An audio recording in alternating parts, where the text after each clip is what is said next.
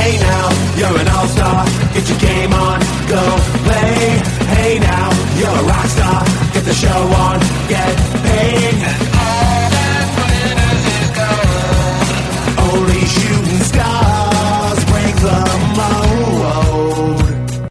Welcome to another episode of the NRL Supercoach All-Stars podcast. This is Barnesy back again for the bye week. Round 12 coming up. Billy, we've waited all year for this, spoken about it ad nauseum for the last month especially, and finally the big bye week's here, mate. Yeah, mate. As we thought, Murray and all the good bye planners are out, but there's plenty of good stuff left, mate. So looking forward to ripping in. Yep, same, mate. So did you have a good week leading up until the byes, Billy, at least? Yeah, mate. Had a good one last week. I was sitting on a monster until my couple of pods crashed and burned like everyone else's. So ended up with about 1,300. So would have liked a bit more, but beggars can't be choosers, mate. So happy with that. That's awesome, mate. I had the worst week I've had in about 3 months. It's terrible. I was on a massive roll, and it just all fell apart. I felt like that I made some really good choices, getting in guys like Cody Walker a month ago and stuff, and bloody Cody Walker. I've nailed my captaincy choices all year, and I went, you know what? Let's not go safe. You've been making some really good calls on the captaincy stuff. Let's just go Cody Walker, and I got a big 40 points from my captain. Yeah, that's not good, mate. The thing I enjoyed about most about last week was the all the guys that were supposed to sort of fall over actually fell over. So Gutherson came back to earth a little bit. Latrell obviously didn't score. Was one of those weeks where he didn't score 160. It was just nice to get a couple of those sort of scores come back to earth. But like you mentioned with Walker, been sick of seeing him sort of score 80, 90, 100 every week. So it was sorry to hear it kills you, but for me personally, it was nice to see a non-try scoring round and just even it out, even just a little bit. Well, that happened eventually, didn't. So, I mean, hopefully that's his one. But I was hovering around the Munster C as well, and I didn't do it. And that wasn't that much better anyway. But the other option was Damien Cook. So I don't really want to talk about it too much. Let's move on and jump into the pod. So for all the listeners, we didn't do mailbag this week, which you may have noticed because we didn't go out there and ask for listener questions because we've got a few different segments that we're going to do. So first off, we're just going to have a quick chat about the State of Origin team and the impacts on Supercoach and stuff, just really briefly. Then we've got a really great buy segment where we're going to discuss 6 pods that we've identified as point of difference players that are very lowly owned that could be quite good this week. And then we're going to discuss the main cheapies for the buy round this week as well, because that's important too. Then we'll run straight into the TLT as always. But first of all, Billy, you're up in the Queensland side of things. I'm down in New South Wales, so I guess it's on between us. Why don't you talk me through the Queensland side? What did you like about it? What were you surprised about? I like seeing Ponga in there. Obviously strengthens them a lot. Cherry coming back, if he's fit and healthy, that's one hell of a spine they've got in there. Although as a New South Welshman, don't like seeing Ponga in there because I think he can single-handedly kind of destroy any team. I think the fact that you got Cherry, Munster and Ponga in that spine probably scares us a little bit, puts it back more of a 50-50 type game, even though it's in Queensland, mate. The only thing I'll say about Queensland, though, is I think the forward, Arrow is probably a little bit forward to be a big bopper up there. I'm not, Gillette and Kaufusi don't really scare me that much. Maguire's just a good, hard Origin player. But there's no looks like Gordon Tallis, Shane Webke type forward up there, which really kind of scares the crap out of me. So I think their back line's a lot better than their forwards. I'm not really impressed with their bench, but so how do you see that line up against the Blues, mate? Yeah, I don't think there was too many surprises with the Queensland side. One thing that I was a little bit surprised about is Jared Wallace not just getting admitted, but not even put on the bench, and then not even putting the reserves with Glasby, Milford and Capewell making up jerseys 18 to 20. I was pretty surprised. I don't think Wallace has been that terrible this year, and I'm kind of like you. I don't really like the bench. I think Dylan Napa is a good one on the bench, and he will go out there and smash some guys, but he's probably the only one in that pack that's going to have that real aggression. So I get why they picked him on the bench, but Joe Ofahengaue, got benched by the Broncos because of his form, and Fafita's a young kid who's on the bench. Maybe you can take a flyer on one of them, but I think, throwing both of them on there, and, Wallace is a bit of a big bopper. Yeah, a little bit surprised about that. And Moses Mbye, I don't even really know what they're going to do, because there was talk that Josh Maguire might even spend time at hooker, and Mbye's just there to cover the back line. So, not really sure, mate. Like, I don't like their bench, and I don't like their centres either. Like, I think Will Chambers is past being a first-grade player, let alone being an NRL Origin player. And then, yeah, mate, like you said, that spine scares me to bits. The spine is probably better than what ours is, even though Ben Hunt's not a hooker. Yeah, mate, they've got, I just noticed Queensland had 5 blokes that have played 5 grade before in first grade. Ponga, Morgan, Munster, Cherry, Hunt and Moses.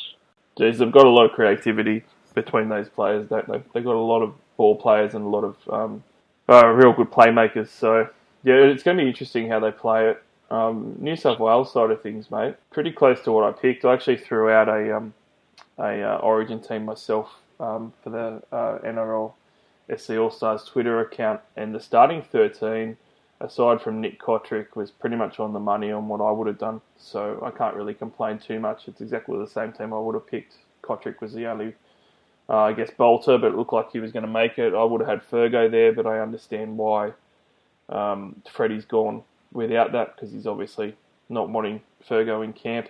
He's put a black line through him. But the bench, I was a bit surprised about. So it looked like Cam Murray and Crichton was going to be on the bench. I actually preferred to have Ryan Madison, not 18th man, as the utility instead of Jack Whiten, because Madison can, he can play 6 easily. He's already played a few games at 6 this year. He can also play centre, and he could also push like Cody Walker to fullback, and you can basically shuffle everything around, and Cam Murray could jump in and hooker if you needed to. So I just reckon that we're missing that bigger body ourselves as well on the bench. Well, they've already got one big one in Haas, and you've seen how good Murray is. So I suppose I've got kind of enough there that Madison would have added some size there as well.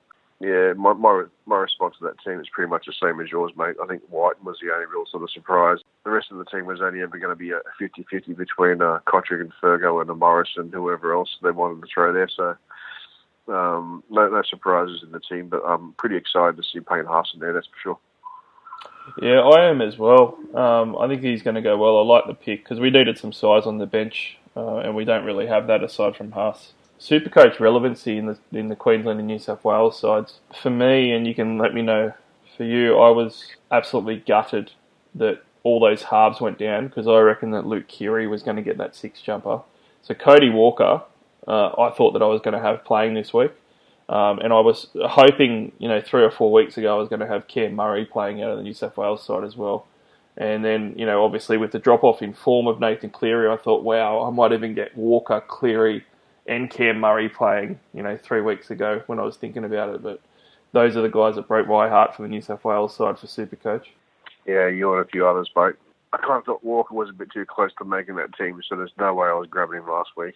It was also one last chance at sort of hoping the pod sort of crashed and burned and dropped a bit in price. So, are you going to keep him, or what are you going to do? It's a toss-up between Cody Walker and Munster. And I think that I'm not going to trade either of them this week. And I'm going to sort of reassess in round 13, because I do want to get RTS in, and my 5'8" and fullback spots are stacked. So someone's got to give.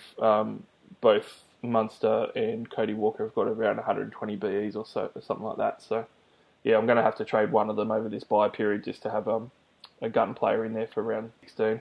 Send you a 20-cent coin, mate. Was there any in the Queensland or New South Wales team that were named that sort of killed your Supercoach hopes for this week, or you pretty much avoided them all?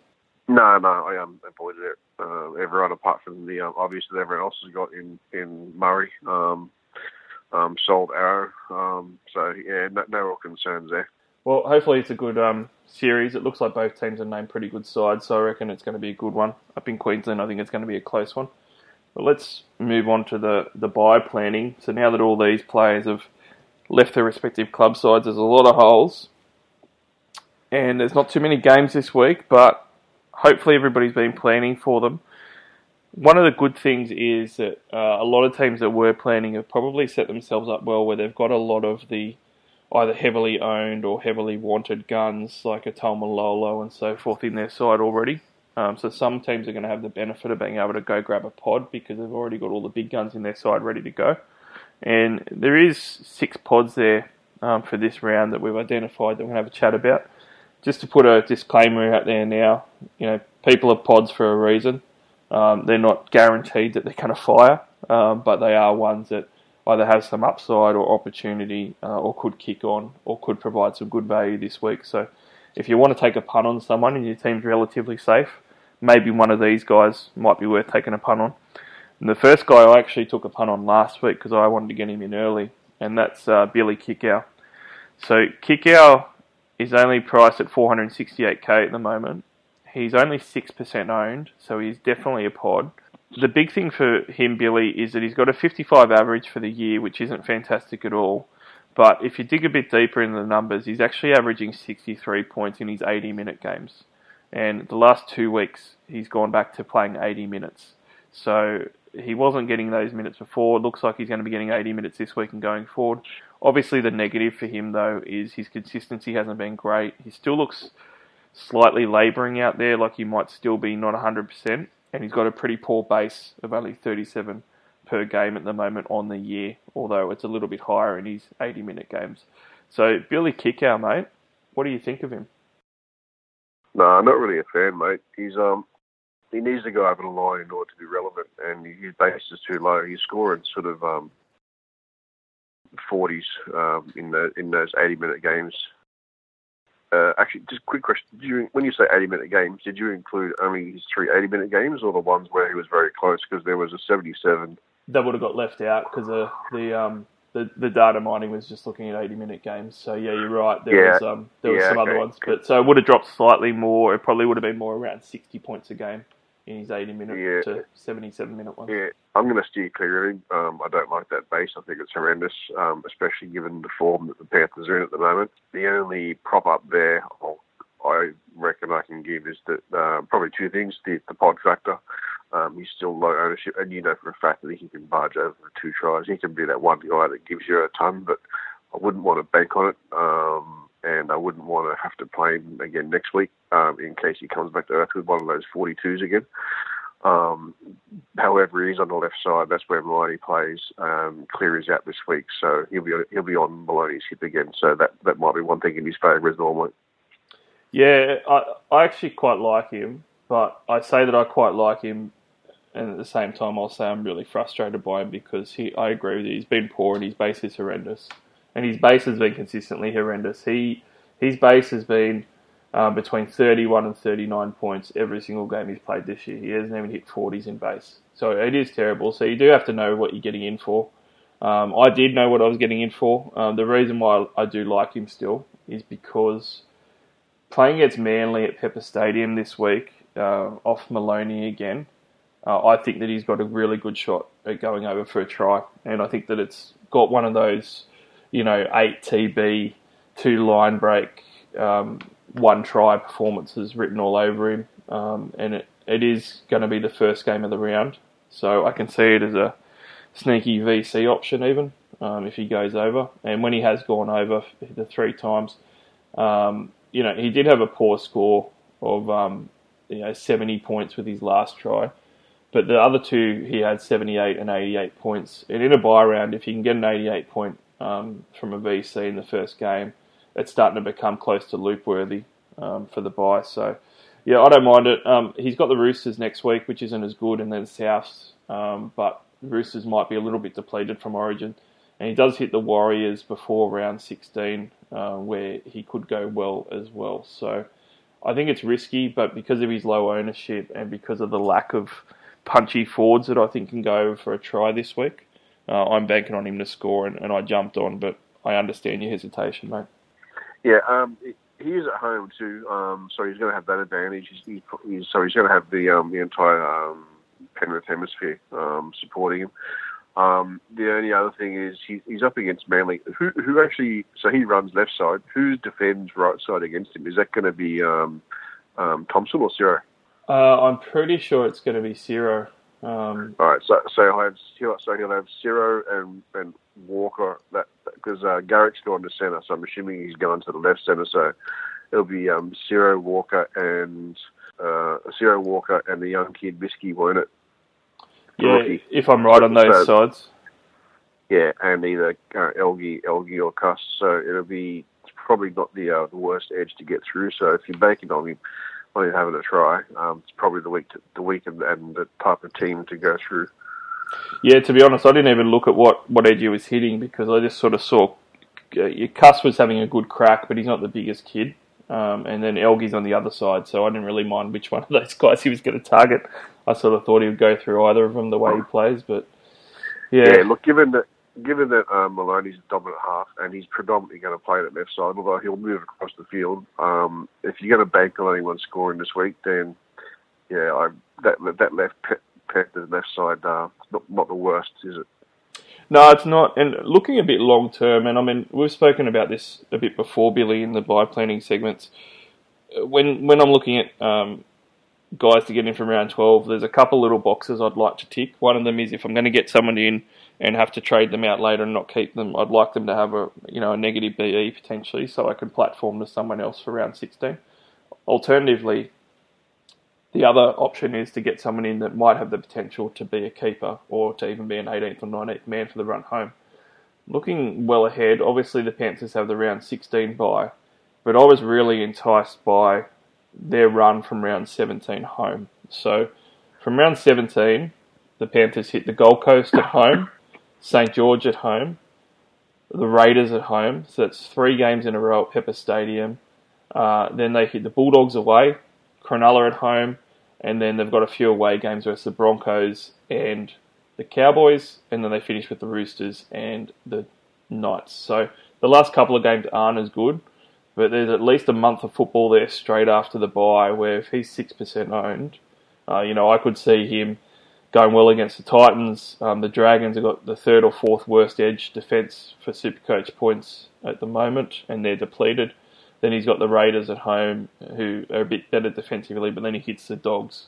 So, I mean, that month of football after round 16 as well was a bit enticing, where I thought maybe I can grab a kick-out run and just sort of keep him around. Yep, just pick and choose your games, mate. Yeah, got to pick and choose. So the next guy we're going to talk about, Billy, is another Ford. He's a guy that you've liked before, but he's been absolutely horrendous this year, and he got omitted from the Queensland Origin side based on his form. Cohen Hess. Not a good option this year at all, but there has been a few changes. He's only 2% owned, so he is going to be a definite pod at the moment and a real big one. He's costing $390K at the moment. That's one of the positives. He's extremely cheap. He's only got a 38 BE, and he's got 43 points per game for the year. And it's possible that he's going to stick to 80 minutes now because he's got his 80 minutes down last week, or the last game, I'm sorry, because he missed a game with a groin injury. And it looks like that he's going to get that 80 minutes back, which is key because he was playing minutes in the 50s before, and that's just not going to do anything for him. The big thing for me, Billy, is he got a lot of his points last year as a try-scoring forward. He's only got 1 try all year that he scored, so I can see upside if he's starting and playing 80 minutes again. They are playing the Titans this week, so they don't even have to leave Queensland for that one, even though it's away. Titans obviously give up points. He's going to be running and trying to score some tries. And then they have a great draw coming up from that. So Titans for the bye, then Manly at home, Tigers at home, and St. George away before we hit the bye in round 16. So potentially he might go on a bit of a run and make some coin from that $390K and maybe even put up some points this week against the Titans. I can see where you're coming from, but mate, I really wouldn't want to go anywhere near him. It's too much of a risk for me. I think when JT was around, he was really running off him really well. That was the reason why he was going so well. You could bank on him only playing sort of 50 minutes and he'd punch a decent score because he was like Lalo on the edge, just consistently going over the line. Without JT there and Morgan being out of form and Morgan not even being there this week, I just couldn't go near him, mate. Even if you look at those 80-minute games, he's played four this year already. 80 minutes for a 50, a 45, 33, and a 51. I just wouldn't want to take the risk on a bloke like that. I'd much rather move someone like Nakora or Mao up just for this week and get one of those cheap centre three-quarters who can punch that same type of base in. Yeah, I can't. It's hard for me to disagree with you because he's been bad. The thing with Cohen Hess has always been that his base has been really low, so he needs some attacking stats. He's very similar to Kikau. He's only got a 38 in base. The last couple of weeks, he's actually had base in the 40s, though. He did a 44 base last week, which is a little bit more pleasing. But, yeah, he's been horrendous. It would be a massive shot in the dark, and I think that I would be interested if my team was already set and really stable, and I didn't really have any risky players, and I had all the guns that I wanted for this week.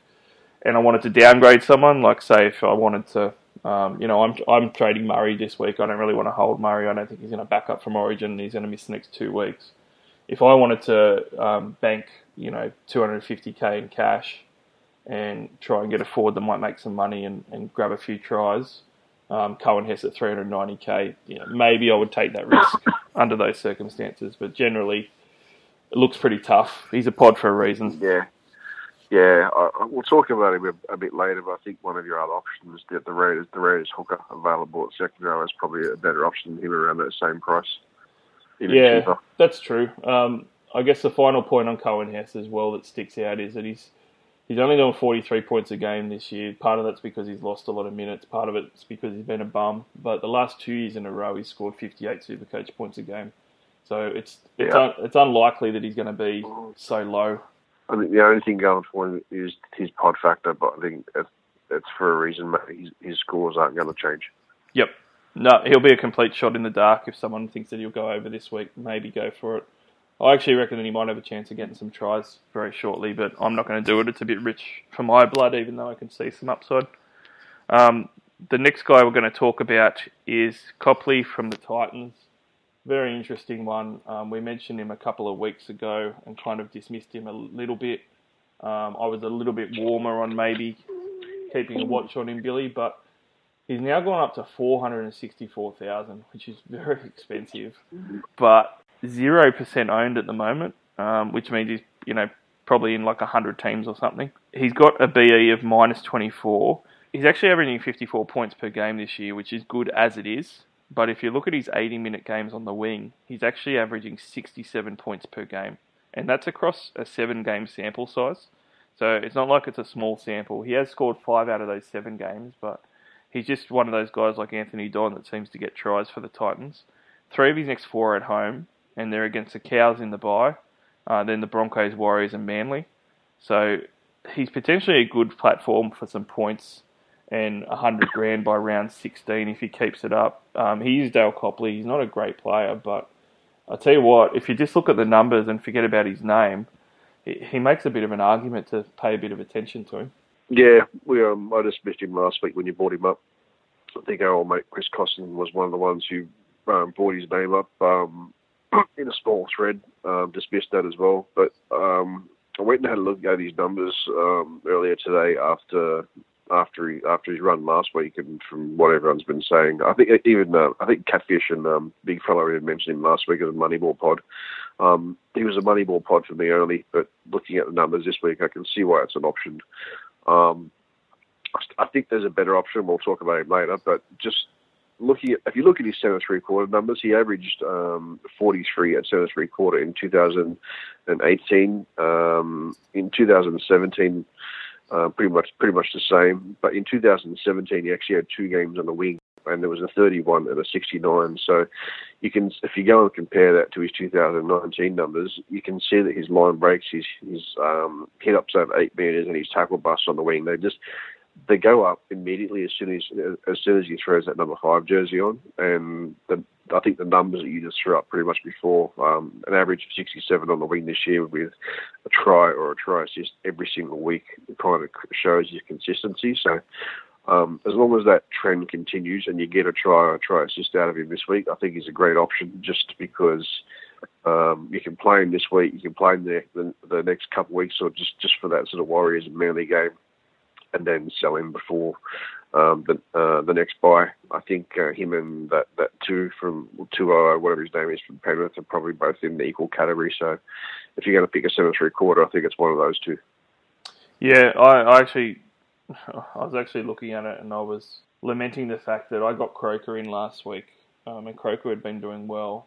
And if you take the names away and just look at the numbers, like Dale Copley's done much better than what Croker has. It really stings when you grab the big name guys, but it's actually some of these pods like Dale Copley that have done a lot better.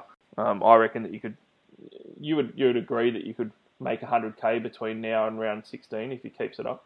As long as if he keeps it up, of course, that's a no-brainer. It's like that cooking show. If we cook well, we're going to do really well. Well, I reckon he's in the next 4 games. He's got the Cows, the Broncos, the Warriors, and Manly. Two out of those 4, he's got to score a try, and that's probably all he needs to keep it rolling because he's got 103 now, and he's rolling BE from last week against Manly. Yeah.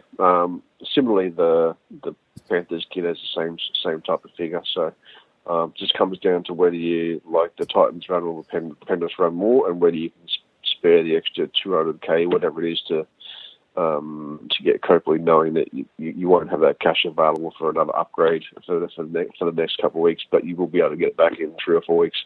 Yeah, he is expensive at 464k, and that's the main drawback. If he was 300k, he'd be straight in my side. If I had 4 trades this week, Billy, I'd be using one of them to get Copley in. Yeah, same, mate. He'd be my third or fourth trade. Teammate Brimson, who I know that you are a massive fan of, just keeps on getting the number 1 job. So it was only meant to be short term that Michael Gordon was out for, but he's not named again this week. And his official date was meant to be now around 12 he was returning, and he hasn't been named, so he's gone again. Obviously, rumours persist that maybe Gordon will get thrown on the wing and Brimson will keep his fullback jersey. We've said all along, Billy, that Brimson has to be a fullback. You can't get him if he's in any other position. The last 2 weeks, he hasn't been the greatest at fullback with 58 and 27 points. But he did play a game when Gordon went down from jersey 14 with 77 minutes at fullback and managed a massive 87 and was absolutely scintillating. He comes in at 1% ownership at only 366k, so a full 100k less than what Dale Copley is.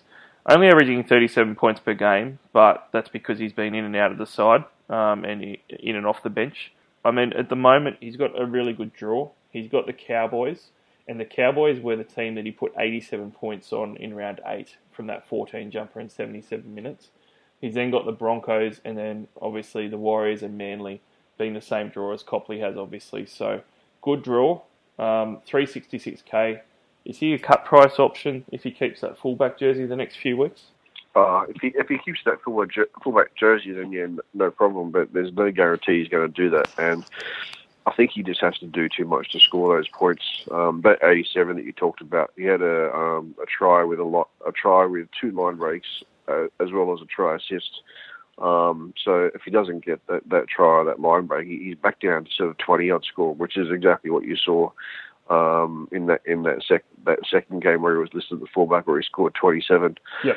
Similarly, in that last game versus Manly, he said he only scored 58, but that 58 was with a line break try as well. So you take that away, what does he score?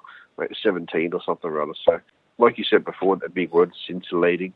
He does look like that.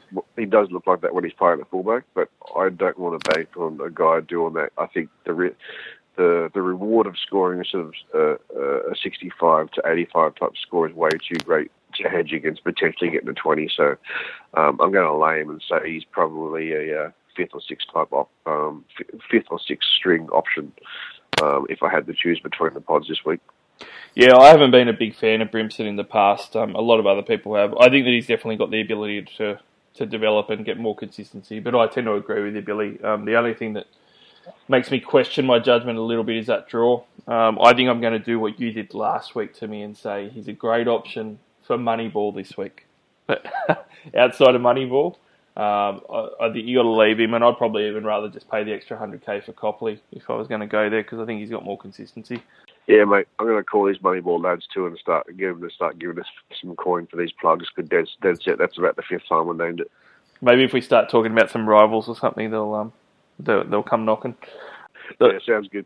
The next guy on the list is Havili. So obviously Josh Hodgson broke his thumb on the weekend, which is Fantastic news for those people like me that were just benching Josh Hodgson as an NPR the last month, just waiting for round 12 to roll around. Not going to be playing round 12, but Havili will be. And Havili is only 1% owned, with good reason. He's been on the bench, but he's now 278k and starting at hooker. He scored 56 points on the weekend in 40 minutes. It didn't include a line break try, though. The Raiders have named a young hooker in Starling on the bench, so there is that to contend with. But even still, his two highest minutes outputs this year are 42 and 40 minutes, and he scored 52 and 56 points for those respectively. And even though Starling is named, he is a rookie hooker on the bench, so you'd still expect probably, I would guess, 50 to 55 minutes from Havili, and that could be anywhere between a 50 to even as high as a 60 average if he gets some tries in the next month. So for me, Billy, he could be an option depending on your team build, but any time that someone gets a new job in a starting lineup and has like a month of security and doesn't have to wait 3 games to start getting their rises, I think you got to do your due diligence and have a look at their numbers. Yeah, you do, mate. I think if he was playing a half-decent number of games, like 6 or 7 or 8, then yeah, he'd be a great option, especially if you only had to play him this week. He's one of those guys. If you look at his numbers below 40 minutes, the guy's a freak. He just seems to have a point per minute between 1 and 1.8. He just absolutely smashes it out, scoring sort of 25s and 30s off sort of 15 and 20 minutes. But something happens when he starts playing over 50 minutes. It's like the light switch just flicks and he just goes into idle mode. Maybe it's called getting tired or something like that. Yeah, it's definitely fitness. But games over 50 minutes last year, there were 1, 2, 3, 4, 5, 6, 7, 8. There were 10 games over 50 minutes last year. 6 of those were over 70 minutes, and he only averaged 53.6 off 66 minutes. So he massively regresses. I think the only thing going for him is that Hodgson's going to be out for a few weeks, so he's going to be the dominant hooker. Not likely to play 80. He's going to have a little bit of an interchange. But I think that if you needed an extra player this week and you wanted to get rid of someone like Farah, I think he would be a great cash out, knowing that you could probably bank $250,000 or something or other. You could play him there for sort of hopefully 55, 60 points or something or other. And then in 3 weeks from now, or you could even cash him out for someone in your second row, and he's also that dual, so you could flick him down to second row when someone's from round 12 has matured, and you want to either hold him for a little bit more cash making, or use him as an eject button or a platform for someone in the next buy in a few weeks. Yeah, he looks like he could be a decent downgrade if you had to do it, and Farah's a good example. I mean, there would be a lot of disgruntled Hodgson owners out there. I'm probably going to hold Hodgson to trade to Cameron Smith. But if you already owned Cameron Smith and Hodgson, and there is some of those teams out there that don't own Damien Cook, then I would almost be wanting just to see the back of Hodgson and just looking at cashing 100k in the bank, putting Havili in, potentially making another 100k out of it the next month, and then looking at it as a post-origin Havili to Cook. That might end up working out, but yeah, it's a bit of a tough one. It depends on your team makeup, I guess, Billy. Yeah, true. Well, I'm really liking the McInnes ejection seat next week. He's been playing and scoring really well, so that would be only for non-Cook owners, but or even Cook owners looking for an out. He's on 800k, mate. He's going to drop some coin pretty soon. And if he gets rested and only plays for the 65 minutes next week, or just has a one-off game in the next 3 weeks, McInnes might be a great out as well to cover your next route, your next buy, and then bring Cook back in when he's $100,000, $200,000 cheaper. Yeah, that's true as well. There's a lot of different options. I mean, you can get rid of Havili before round 16 rolls around, so you're going to get 1, 2, 3, 4 rises out of him. And those 4 rises will probably be enough to get you at least $100,000. So you might be trading him out at around 400k, and then also having your downgrade bank to play with as well. So there is a few ways where it can work for you for round 16, but yeah, it's not a must-have at all. Just depends on your team. If he does score this week, he's going to do it as a pod though, at least. Yeah, mate, I agree. Sorry, I was just looking at Cook's break-even when you mentioned that. It's freakish. It's freakish. The guy's 830k, he's breaking is not even 100 yet. Yeah, the good news with Cook is that over this Origin period, he should play some reduced minutes, I think. I'm pretty sure that Wayne Bennett will do that to him. So what we should see is, because his price is so high, we should see it post-Origin at around round 17 or 18. He should have plummeted by then, hopefully. And by plummeted, I mean he's already over 800k. Plummeted for Cook will be hopefully around 600k, which is still expensive, but any Cook owners can still dream. I'm obviously going to be holding him, as I'm sure that you are, as far as Cook goes. Yeah, mate, you're going nowhere. Obviously, one of the incumbent halves was Nathan Cleary from last year, who got his job back, but the other incumbent half for the New South Wales Blues was James Maloney, and he has been dumped, so he's going to be playing for Penrith this weekend. Now, a lot of caveats with Maloney, because he can put up some awful scores. He's only averaged 49 points a game this year so far, and that's not really low, because he also averaged 49 points a game last year. But we are looking at him as a bit of a short-term guy. Now, he's going to be playing against Manly at Pepper Stadium as the only dominant half on the field. He's 439k, and Billy, we've discussed previously, he's in the halves. There's pretty much not very many 5/8s or halves to choose from for this round 12 bye. And Maloney is the sort of guy that could put up some big numbers, and he's going to get the goal kicking because Nathan Cleary's out. So if you are just looking at short-term points, James Maloney might be an option, but he's only 2% owned. The bad thing with him is he's got an 85 BE, so he's not going to shoot up in money the next week or two, and certainly not very much by round 16, you'd think. But you raised Maloney with me, and I didn't even think about him, Billy. How do you see his prospects for the next couple of weeks? The only reason I raised him was because I was looking for value and a platform for the people in the top 100 or top 200 to try and move up. I just went to Maloney purely because he's playing at home. He's going to be the dominant half. But then I just went and had a look at his goal kicking and just came up with a stat that between round 4 and round 10 last year, that was obviously the 7 rounds that Cleary was out. So in the 7 rounds last year when Cleary was out and when Maloney was kicking, he was averaging sort of 68. That included 2 tons of Cleary. You can see Maloney sort of elevates himself when he's got that kicking. And that wasn't just any kicking either. That was some serious points. He was chucking sort of 20, 24 points in goal kicking, and he does have Manly. So keeping that in mind and the fact that he scored 181 once only a couple of years ago, if the bloke's going to turn up versus that left-hand attack or right-hand Manly edge defence we were talking about before, that's the only reason I mentioned him. I think if you've got enough trades up your sleeve and you want to have one crack at a pod going ballistic or pushing you up the ranks, I think he's an option. Although you're probably only going to get a couple of games out of him. As soon as Cleary comes back and starts kicking, I'd probably start kicking Maloney to the curb or just holding him up my sleeve in case Cleary gets rested or isn't kicking or gets injured. It's an interesting one. I probably couldn't go there myself, but when you raised him, I had a look at his numbers, and they're actually quite a lot better than what I thought that they were going to be for this year. The last 2 games he's been really terrible. He had 37 and 30 points, but before that he had 61, 66 and 58. And for the first 8 games of the season, he actually averaged around 53 points, which, considering how badly Panthers' attack was and how terrible they were going and the fact that it doesn't include kicking, it really isn't as bad as I thought. I thought it was going to be a lot worse than that, particularly with all these missed tackles and penalties. So he hasn't actually gone that bad. So I've got to give that to you. He's a lot better than what I thought he was as an option.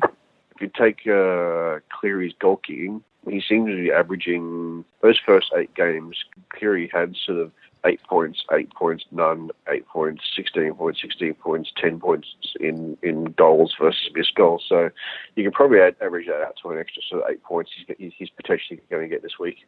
Yeah, and that's gold because, if he plays like he did the first 8 rounds and you'd expect him to be pretty fired up and stuff, that's going to put him in the 60s for an average with the goal kicking. And, maybe for a couple of weeks. One of the things that can happen is if Cleary's a bit tired from Origin. Maybe he doesn't get completely rested, but maybe they take the goal kicking duties off him for another week or two. Unfortunately, the Panthers play pretty late in the week after round 12, so they're the second last game, and they're on the Sunday. So it's not great because they're probably not going to rest him entirely. If you look at round 17, that's where it becomes interesting because round 17, the Panthers actually play the first game on the Friday. So if you were able to hold him for that month, he's probably going to have the goal kicking that game as well, and he's probably going to have Cleary rested that game, I would make a guess, because it's a Friday night, and he's playing the Gold Coast Titans at Panthers Stadium in round 17. Put it this way, mate. Brendan Elliott, George Tafua, Dylan Walker, Ruben Garrick, Abbas Miski, Cade Cust, Kane Elgie. Mate, if Mighty can't go big versus them, then he's not worth it. Pinch of shit or ever buying ever again. Yep. Well, that finishes off the pods very nicely. So, guys, that's just some pod options. They're pod options with either some form or opportunity from the past. They've been all right, but all of them are pretty high-risk ones, so pick and choose wisely. They're just some interesting ones to talk about, and it wouldn't surprise me if any of those guys we spoke about blow up or make some good coin over the next few weeks as a platform. But let's move on to the cheapies. So there's a lot of cheapies this round, obviously, because a heap of guys have been named to debut. There's actually a lot of injuries combined with the guys that are out for Origin, which makes for a really interesting round, which is a nice way of saying it could be a really poor round of football. But there's 5 guys that are coming up to either increase job security with multiple games and or making some cash. So they're probably the main rookies to focus on if you want a downgrade option somewhere. And what I will say, Billy, as far as downgrades go, and I'm interested in your opinion on this, I've been caught out before where I've gone for the big name gun player from round 12 for the first buy. Someone like Gutherson, for instance, could be for this round, who's a lot more expensive than, say, someone like Brian Tuo, who looked really good last week. And so many times in the buy, the guy that costs $300,000 less ends up scoring the same or more than what the more expensive guy does. So sometimes it does pay to have a look at the matchups and numbers and maybe take a calculated risk and bank some cash and maybe get one downgrade rather than 2 guns. Yeah, 100%. Although I tried that approach last year and got 20 off my pod while Tapau and Lolo went and scored 100 each. So I think my entire round 13 by-planned full 17 team ended up scoring the same as someone else with 11 players. So it goes the other way as well. So be very careful with how many pods you get versus what type of guns you get in your team, because quality over quantity will suffice in the end, but sometimes you can get away with it. Yeah, and a little sneaky trick as well. Have a look at who they're playing round 13, because you should be looking at the round 12 and then the round 13, because you're going to have Origin guys that are rested and you're going to end up having to play some guys that you probably don't want to normally play. So that'll come into it as well. But let's talk about your mate Brian. Brian Tuo played really well last week. He scored 54 points, had like 20 hit-ups, a whole heap of tackle breaks, and he generally just looked really good. I made the comment that he looked a little bit like a Matty Utai type of player. He scored 24 points the week before, but even still, he's only a base player, so he's 168k. He's got a minus 19 BE, and he's coming up against Manly at home. To me, he's probably one of my favourites out of the cheapies this week that are going to rise in cash after this game, Billy. Mate, firstly, thanks for the lesson on how to pronounce his name. I can have less verbals from Andre this week. Listening, shout out to you, Andre. Thanks for that correction every week. 21 carries, mate. He actually had 37 points in hit-ups, and pretty much most of those were all H8s. So 10 points in tackle bust, so he had 5 TBs. He had a forced dropout. So he had no line breaks, no tries, just no tries for that 54. So I don't know whether it was first game was stage fright or whether it was just the Sharks, but last week the kid absolutely beasted it, mate. So the fact that he's been there for 2 games now and did that, I'd like to think that he's got a bit of job security. So I'm going to do something that I wasn't going to do. I'm probably potentially going to take a punt on him over Tapau. Yes, I know it's a bit of a pottish type option, and I'm scared of dropping 30 points on Tapau, but I'm seriously considering off those numbers. So I've got to do a little bit of a rewind here, and I can't help myself. I have to do this. 5 weeks ago, on this very podcast, I mentioned that I think that maybe I'm going to let Tapau go because his numbers haven't been that great so far. And you said to me, Barnesy, you are crazy. People did that last year, and Tapau was a massive VC option, scored like 90 points, killed it. You're crazy if you go without Tapau. And now you've turned around, mate. In 5 weeks, I've got you to say you're going to get a rookie that's played 2 games over Tapau. That's only because I ranked 15,000. Haven't got a hope in hell. Otherwise, I'd be going the other way. Yeah, I've caught myself a bit short here. I want to get rid of what's his name, my backup number 7. But the only way to do it is to get a half, either a 7 3/4 or a half and a second rower. So I was thinking about going the cheaper route with those wingers numbers. But you're right. Marty's punching up the 60s off sort of 45 minutes, so he's going to get an extra 15 minutes. So you know for a fact he's going to score sort of 80-odd points this week. I'm probably just being a bit of a moron here.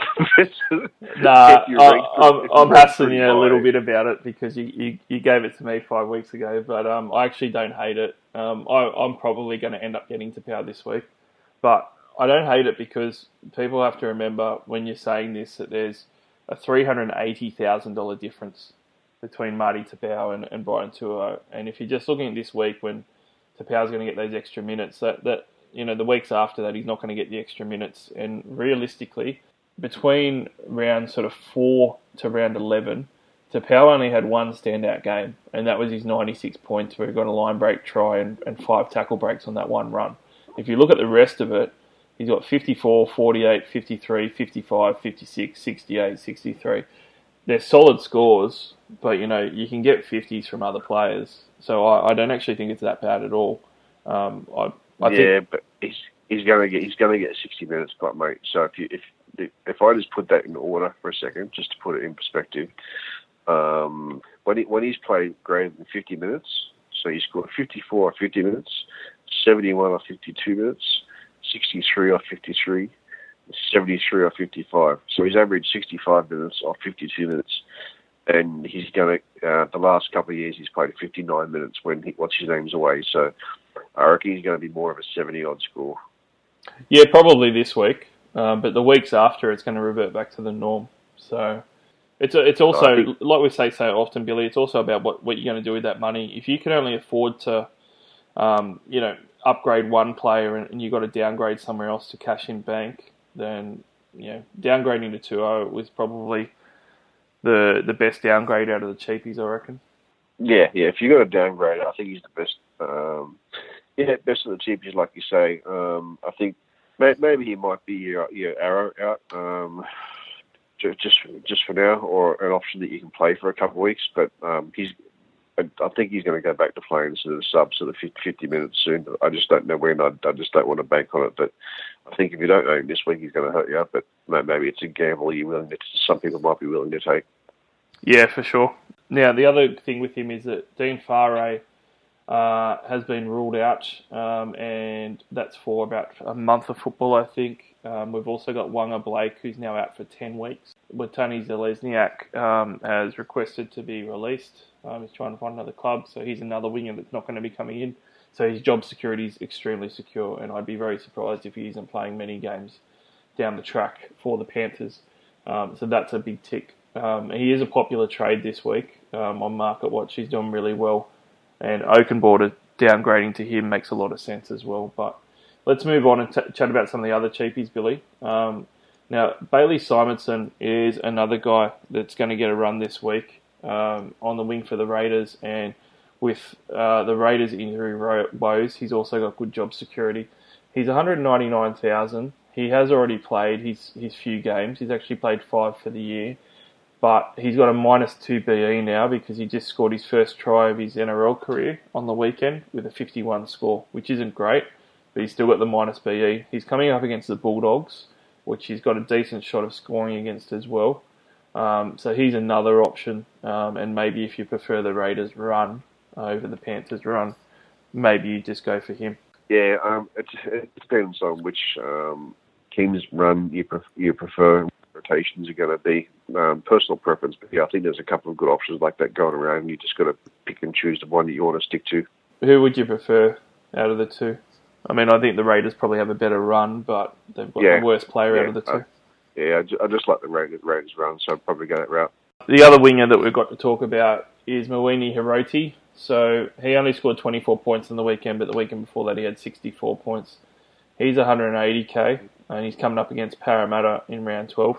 I've actually got him behind both the other wingers, mainly because Alex Johnson's due back in the next couple of weeks. Braden Burns is probably due back next week, and with Hiroti, he's only going to get his first price rise after this week. He does have a minus 25 BE, but I can see him losing his job and sitting there for you. And I actually am going to give your boys a bit of a rap, Gilly. I think Parramatta is going to put it on the depleted South Sydney side this week. Yeah, I thought we'd put it on a few teams in the last few years too, but we haven't. Hiroti's base has been 21 and 24 the last couple of weeks. If you take that try out, it's just ugly numbers. I wouldn't want to bank on him, especially for what you just said too.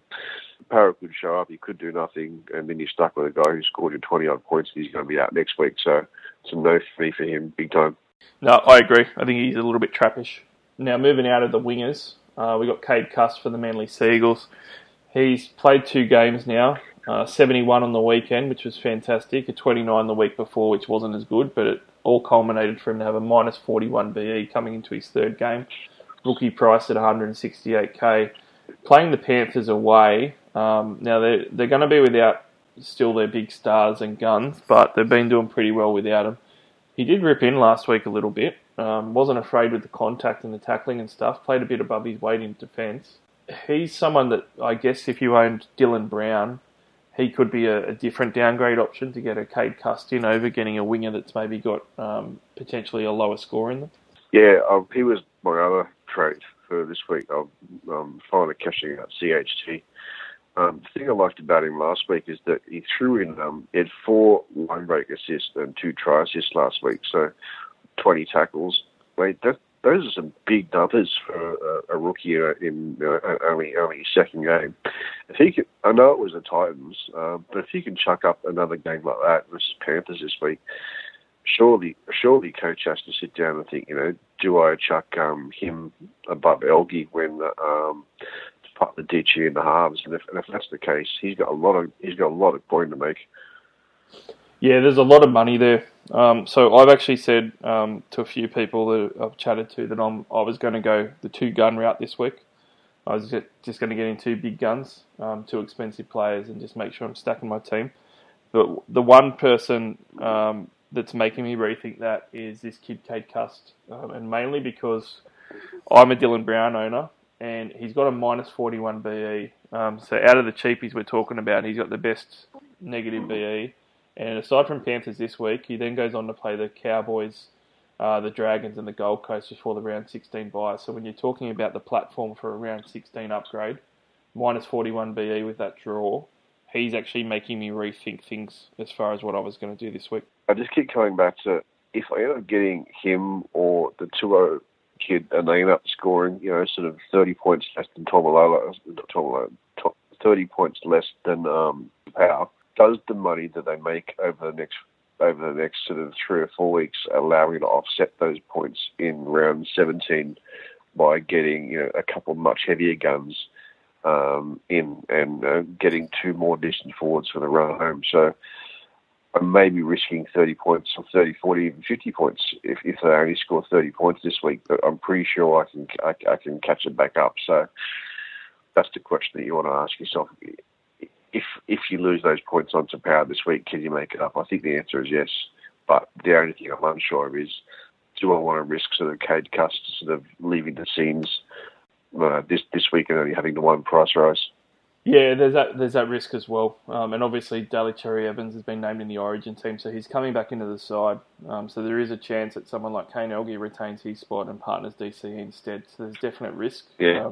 The only other thing I'll mention is I did a bit of research on him, and there are lots of forums, and there was a lot of calls in the last sort of 12 months to bring this kid up. He's been absolutely killing it, apparently, and there's a lot of people that back him as a future first grader that's going to stay at the distance. So it seems like there's a bit of a push for him to make his debut and sort of stay up there. So I'm hoping that those 4 tries just weren't an anomaly, and that he's just starting to show, what he's actually capable of. Yeah, look, I'm going to make a big call here. I don't think that I'm not worried at all about what he's going to score. I think if he's playing first grade, he's going to go well. I think that he's a really good player. So I reckon he's fine as long as he's playing. The concern is just going to be, I think that he's a lot better than what Kane Elgey is, but Des Hasler might not think that. So it's a little bit of a tough one. He's the third most traded in player at the moment at 7.5%, just behind Brian Tuo at 9%. So, a lot of jumping on. I reckon that if he had complete job security, he would be the best cheapie out of all the ones that we've spoken about. But because he doesn't, it's a little bit of a toss-up between maybe him or just going the safer route of the Brian Tuo at Penrith, getting better job security and getting him instead.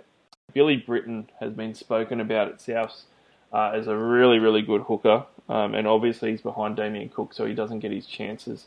But he's going to get his chance this week. He's 168k.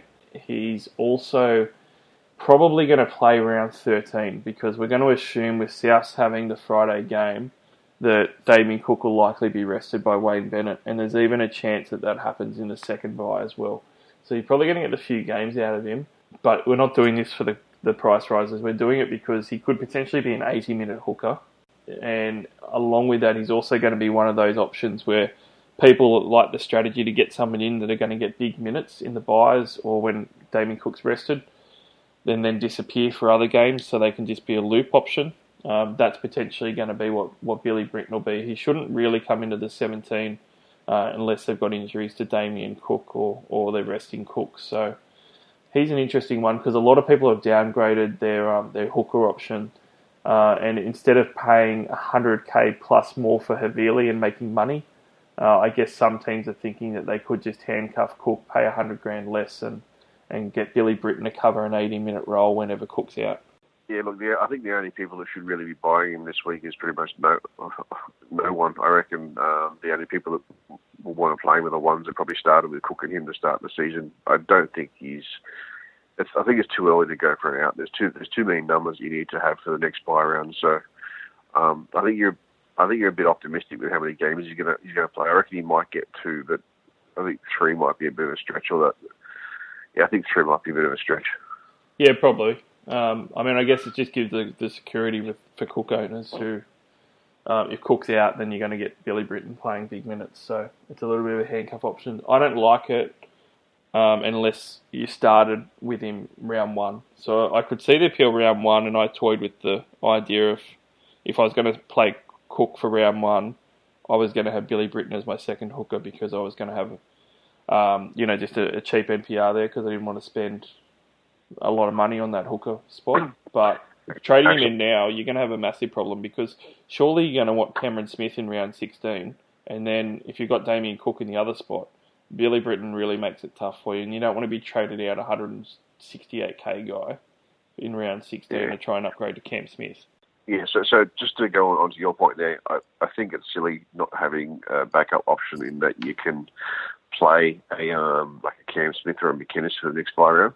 However, like you were saying, if Cook is out, it does give you a starting option who's going to play some decent minutes.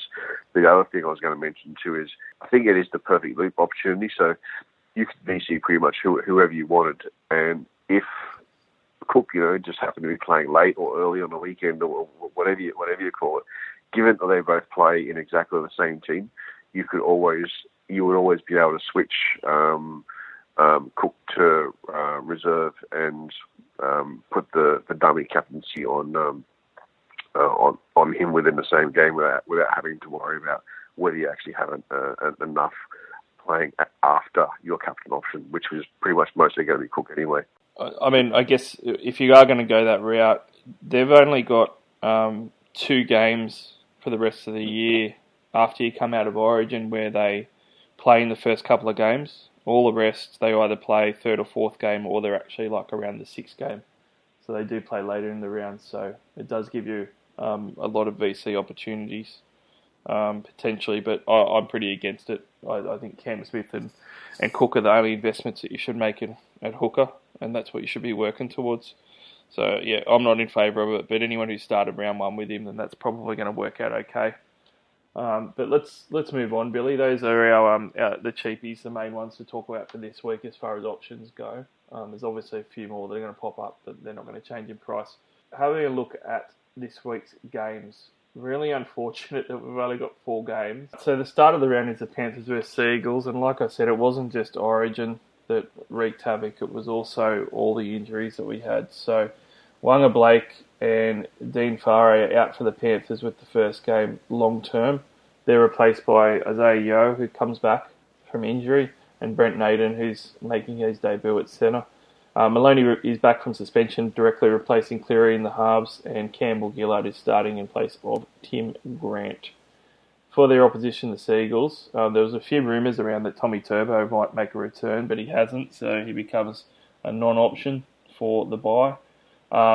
Ruben Garrick moves to centre, like you mentioned a bit earlier, because Brad Parker's out long-term with a broken jaw, which brings Miski back into the side.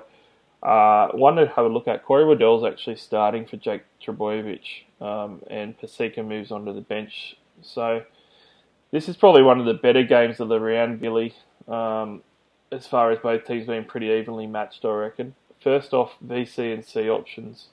First game of the round, so it's probably a VC only type of option. Who are your main ones that you're looking at for this game? If I owned him, Maloney would be one hell of a go. Other than that, it'd be just Marty Tapau. I think it's pretty obvious. Tapau, and I think Tapau's the obvious one. Left field, maybe a goal kicking Garrick. How about Billy Kickow, our pod that we spoke about earlier? No. Has to score 2 tries to be worth a look. I know what you're going to say. It's a bye round. Probably only needs to score, 90 odd to loop, but that's still 2 tries for him. Scored 88 with 1 try not that long ago. Yeah, but you probably wouldn't lose that, would you? Well, I know it probably brings up a good point since we're talking about VCs for the first game. What would you look at looping? What would make you do it? 100, knowing that Tormalala was on Sunday. Yeah, I actually think that it might be 80s for me. Like, I could probably loop 88 in a bye round. I would not with Tormalala on Sunday, playing bigger minutes. Yeah, he's probably going to get 80 anyway, I guess. That's probably the only ones for this game that you'd talk about, though, I'd agree. One of the guys from the Manly Seagulls on Market Watch, he's the number 1 traded-in player at the moment, and that's Dylan Walker, with over 12% of coaches grabbing Dylan Walker. He's gone pretty well the last couple of weeks, his first 2 games back. But still, he hasn't been going as well as what I thought he would. He's averaging 50 still, but he scored 1 try in there for his average of 56 points a game. Coming up against Penrith, though, I guess the thinking, Billy, is that he could go well this week, and he's only 313k with a -3 BE, so he's definitely a decent option this week. I thought that a couple of years ago when he scored 3 or 4 tries and had a massive ton. I thought, I can get on that action. He did nothing for the rest of the year, just kept throwing up 20s and 30s, mate. So I think you pretty much hit the nail on the head just then when you said, look, he scored 54 on last week with a try. I'm just going to stay clear of that, mate. Yeah, fair enough. I'd rather pay the extra money and get like a Fergo or a Gutho and swing on those guys. They do have a good matchup, though, because the backline for Panthers has been completely depleted. The other guy on here that I thought was interesting with the teams that have been named is Corey Waddell starting at 13. If you own Corey Waddell, you would be absolutely elated with this team list. Yes. As soon as I saw that, I thought, oh, bloody hell, here we go. The luck's kicking in again. But I got kissed on the old fella with what's his name? Mr. Young being named at 13 as well. So, yeah. Yeah, he should have a really good week this week, Waddell. He's got a 73 BE, so he looked like he was going to stop making money, but he'll come close to hitting that, and he should start making cash again. So well done to anyone that got him in or started with him. He should give you a really good score this week. Moneyball. All over him in Moneyball. But Other than that, big call for this one, Billy. My big call is going to be that I do think that Billy Kickow will definitely score a try, and he's going to be looking at 80-plus points. I think it's a good call. I'm going to go with the Maloney route. I reckon Maloney steps up this spot, and Maloney scores more than Kickow. Fair enough. I actually think the Panthers will get home. I think they're on a bit of a run. Reckon this might be a bit of a 22-18 close special. Yeah, I might go with you. I might back the old pennies here, mate. I think Manly put on a few points, but both sides are 24 points into, I reckon. Ooh, big scoring game. I like it.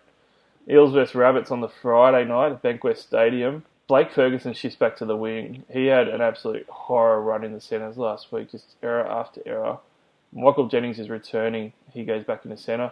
Somehow Kane Evans has resurrected his career and he's starting at prop. And Tim Banner and Daniel Alvaro all got dropped to the reserves. Moriola is returning and starting at 13, but the big news for the Panthers is that Mao slots in on the edge again. So that's a big move. Probably guarantees him getting his 80 minutes, hopefully. For the Rabbitohs side of things, Billy Britton starts at hooker like we spoke about, replacing Damien Cook. Connor Tracy replaces Cody Walker. Adam Dewey comes back after his ACL injury to replace Gagai, and Junior Totola starts at lock for Cam Murray with Bailey Sirenen on the bench. So huge amount of changes this week, obviously, Billy. But just going back to the last week with the Eels, Ferguson and Gutherson were both pretty bad, and for a couple of weeks now they haven't been scoring very well at all. Do you think that they're going to start firing against this Rabbitohs side this week in the bye round? I wouldn't bank on it. I was going to say Ferguson was out of position last week. I know he's played centre before, but he hasn't played there for a while. He's a finisher. Even when he was scoring well for the Eels, he wasn't really going that well Supercoach-wise. Like, he could score a couple of tries and still only be sort of 65, 70 odd. So, although he's back on the wing and that's where he plays best, I don't think he's an option this week. I think I would much prefer to pay the extra price for someone like Sivo, who just runs over the top of him.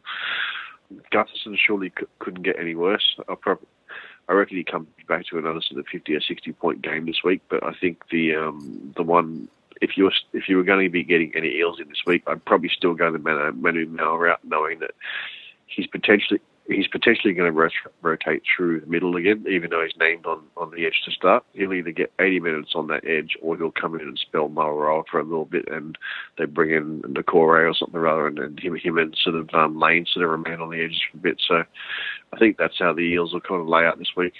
I think Gutherson's going to have a return to form this week. I'm actually going to probably trade him in myself at 450k.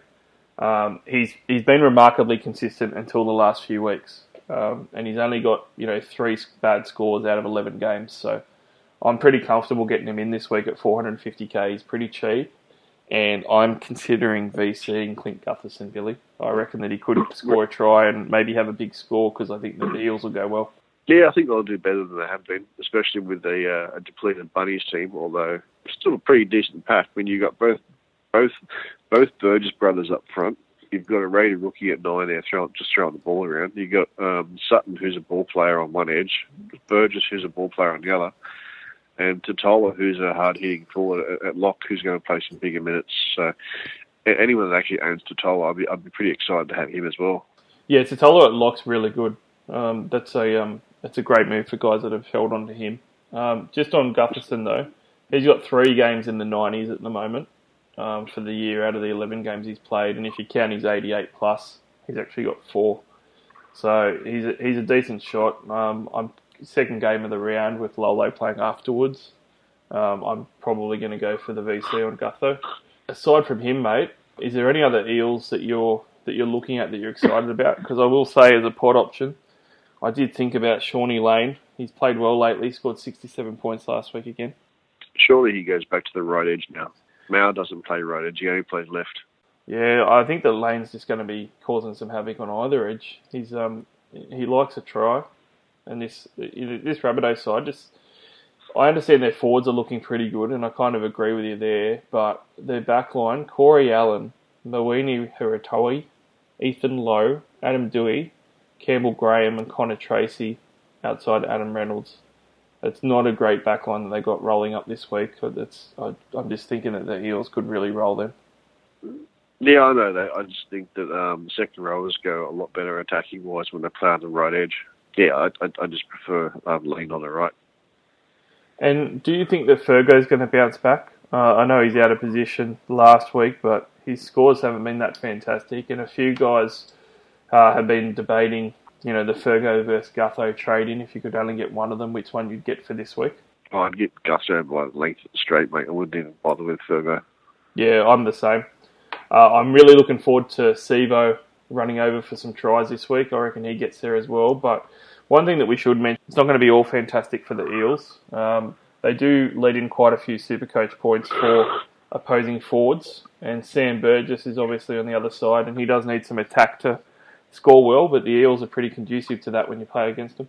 When you say opposing forwards, you might need just to clarify that. They're opposing 8 and 10. And I know he's just as likely to go over, but mate, for some reason, it's the 8 and the 10 that just go straight out the middle. Maybe that's the reason why all our forwards have been dropped, because they're just letting shit like that go through. Well, I don't think Kane Evans is going to help you out too much if they get a bit stronger in the middle, I've got to tell you. Well, there you go, everyone. First try scorer, each bird just put $5 on each of them. I'm not going to VC or C Sam or anything like that. I think he's gone down in form pretty badly. The last couple of weeks, he's barely been able to crack the 50-point mark. So not great form, but I'm sure he'll play well against the Eels this week. But on this south side, geez, it's pretty barren. It's really Sam Burgess and no other real options or anything to get excited about. Yeah, would you still throw a VC on Burgess? Look, I would have said yes a month ago, just with the side that they've named, how well I think the Eels are going to go over at Bankwest Stadium. I just think it might be a bit too much of a waste with Sam's form at the moment. Well, you saw how well they went against the Chocolate Soldiers last week. Oh, it was terrible. Yeah, it's a good point. Well, you could do it. Yeah, I just think that you want more upside. Like I mentioned that I'll probably end up going Gutherson. I just think that there's so much upside that Gutherson could get a double, could get some try assists in there as well. You want a guy that can easily ton up if it's a big game for their team. And I don't think Burgess is going to get close to a ton.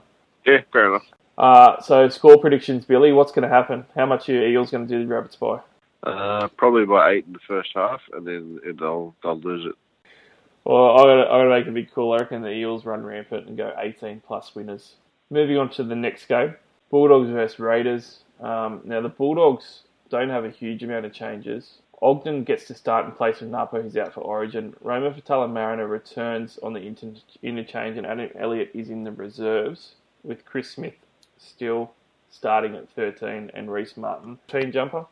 For the Raiders, they've got Nick Kotrick out for Origin, and Jack Whiten and Josh Papali. So quite a few changes for them. They've got a rookie starting at centre that's going to be irrelevant for now. Big Corey Horsburgh is starting at prop for Papali. Obviously Hodgson's out for Havili, which we spoke about. Tapine comes in, but the big news is that Hudson Young gets shifted to lock and Ryan Sutton gets benched, which I was quite surprised about. And we have to watch out for John Bateman because he's been named in the reserves and he's back in Australia from the UK. First things first, Billy, the Bulldogs, let's get them out of the way. The big thing that I was looking at is with Adam Elliott hanging around in those extended benches and Raymond Fatala-Mariner back, is there a chance that that Reece Martin just gets dropped altogether from the 14 jumper and just breaks everybody's hearts for the bye? No, I hope not, mate. I really want to get that extra 20 points that Pay's trying to screw me out of. I mean, the other thing that Pay's started doing as well is, unfortunately, CHN barely got to 50 minutes last week. He lost a lot of minutes, so he looks like not anywhere near as good option this week. It's terrible. Oh, mate, he was sitting on pretty much 50-odd points before he got yanked, so it's absolutely filthy about that. But aims and breaks, mate. That's what Pay's doing, so it's a shame that you got two premium guys in premium positions splitting minutes. It's not ideal to have 600 or 500 or 600k guys getting 40 minutes. So I hope they step up this week because neither of them are getting a run next week or the week after They're just going to have to sit on the bench until such time as Pay pulls his head out of his ass. Well, CHN had 5 offloads in his 49 minutes last week, so he was absolutely tearing it up. Oh, mate, he was beasting it. That's why I was filthy. I've said to you before, like he became pretty much a keeper for me at centre wing when I traded him in. Luckily, I did it quite a long time ago, so I got really good value from his 420k that he started at. But I've completely reversed that. If Pay's going to pay him 49 minutes again this week, in the next fortnight I'll be selling him, and I'm just thankful that I can probably cash him out for 600k. Yeah, fair enough. Hudson Young has gone from having to worry about Joseph Tapine, who ended up taking that edge jumper, to getting thrown back at lock rather than the bench, which, how good is Supercoach sometimes, mate? I actually cheered a little bit at the gym when I saw the team list drop. Oh, it's exactly what we talked about a couple of weeks ago, isn't it? You know, the kid's going to make exactly the same amount of money as Pappenhuisen over the next 3 weeks, and now that he's named at lock, he will. Yeah, it's fantastic. He's going to be a great upgrade for round 16 for someone in that bye round. Joseph Tapine starting is interesting for down the track if he gets his old form back, maybe for the run home. But as far as Cs and VCs go in this one, I don't see too many options, mate, and I'm probably going to steer clear of using either of those on this one. Yeah, same. You could do a sneaky Croker or a Klokstad, Nickel Klokstad, but I don't think CNK has a big enough score. I think Croker could be due one of his sort of 130 type scores. He would be about the only person I would potentially be seeing there, unless for some reason Martin comes in with a late call up. But given what Pay was doing rotation wise, I'd be scared crapless he'd be going off after 40 minutes. So realistically, I think Croker's probably the only VC option if you own him. Yeah, that's not a bad call. I'm just real deflated from last week because Croker was terrible, but maybe he picks it back up again for this week. He is against the Dogs, so I do think he's a bit of a premium centre wing option for this week. Goal kicking against the Dogs, they should put on some points still, even if they're a little bit depleted. But tell us all about your new favourite player, Billy, the big redhead that's got the start at prop for the Raiders, Corey Horsburgh. Yeah, I was excited, but it's only because I got the lineups wrong, mate. He'll play he's got a great PPM. But he'll play the one game, then go straight back to the bench, mate. So he's not really an option. I think you know that. Yeah, I mean, having said that, like last week he still got 43 minutes, and the week before that he got 37 and 35. So he's quietly earned himself more minutes the last few weeks, and that's meant that he's got a 3-round average of 47. He scored 61 points last week in 43 minutes, and 59 points of that was pure base. He's a goer, and he's 293k with a 2VE. I couldn't do it, but I tell you what, if he hadn't been rookie priced, I reckon he would have been a mint trade in at the moment, because he's been really peaking at the right time for this buy and for the next few weeks for him to earn more minutes, I reckon. Just going back on the Moneyball thing again, I think Hornsborough, Hudson, serious cheap ass options for that game this week, mate. If you want to make some money. Yeah, I agree with you. So the biggest news out of this game, John Bateman, do you think that he's going to come back in? The mere fact that he's listed that he's back in the country, they must think he's an option. Otherwise, they wouldn't have even thrown it up. Yeah, I don't know if he's going to be able to recover in time. I hope he doesn't, because I don't want anything to happen to this Hudson Young's game time. Yeah, I don't think he will, but the question is, and somebody raised this today, if you had the money and you didn't care about cash, Bateman's a late inclusion. Would you use one of your trades just to get him straight back in? Well, only if you're starting. I don't want to play a guy like that for 60 minutes, but if cash wasn't the money, I didn't give a crap about break-even, I'd chuck him in for sure. Like he's the staple bloke for your service for a quarter, isn't he? Yeah. He's been great. He does have 106B. I'd wait, but I mean, it could be the pod move just to get him in and get the points now. But he'd probably score sort of 75 this week anyway. You'd only lose 15, 20 grand. Yeah, it's true. You're not gonna get him much cheaper if he goes on a bit of a run straight away. But we'll see. We'll be watching with bated breath, especially those that have actually held him and have him there as an extra number. They'd be really keen. I reckon the Dogs are going to win this one. Doggies, bro. I reckon they're going to win at ANZ Stadium. I just think that the Raiders look so depleted, but it could be a free-for-all 30-28 type scoreline.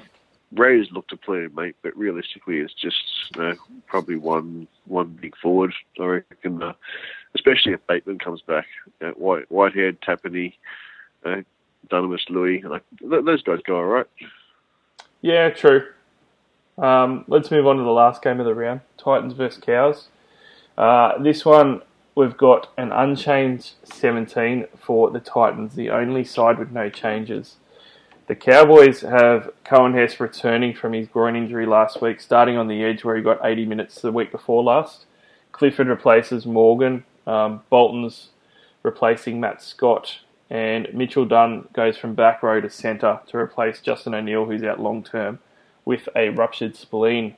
Corey Jensen comes onto the bench, but is largely irrelevant for Supercoach. So, last game of the round, Billy.